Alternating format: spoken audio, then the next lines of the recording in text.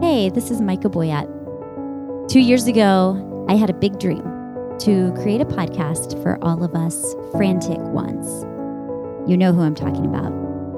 We overachievers, performers, the posers, the PTA presidents, and the food drive organizers. Those of us who don't know how to rest, who need someone to guide us in the art of slowness, silence, and prayer. I recorded a few episodes, picked out music, and annoyed my big brother until he designed me a graphic. And then I re-injured a concussion and went to bed for a few months. Life is like that. Meandering, confusing, unfair. And also, sometimes exactly the thing we need. I'd been learning for a long time how to be slow, and just when I thought I'd figured it out 2 years ago, I had a brain injury, and then a little thing called COVID showed up for all of us. So, slowness, right? I believe that in order to learn to be slow in our physical lives, we first have to learn slowness in our spiritual lives. I find that many of us who grew up in the Christian evangelical church, especially in the U.S., carry with us a hard-to-label burden that faith and personal performance are one and the same.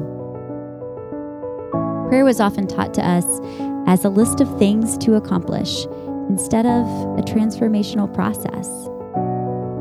Some of us need to let go of all the to-dos we carry with us when we come to spiritual practices and simply learn to sit and breathe, to recognize that there is nothing to do in this moment except to receive from a God who loves us.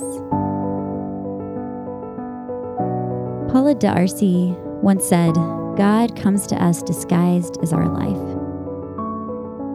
And as I've walked my own winding path as a writer and a parent, disability advocate, a lay theologian, I keep finding that every path is one that can lead us into the presence of the sacred or distract us from it.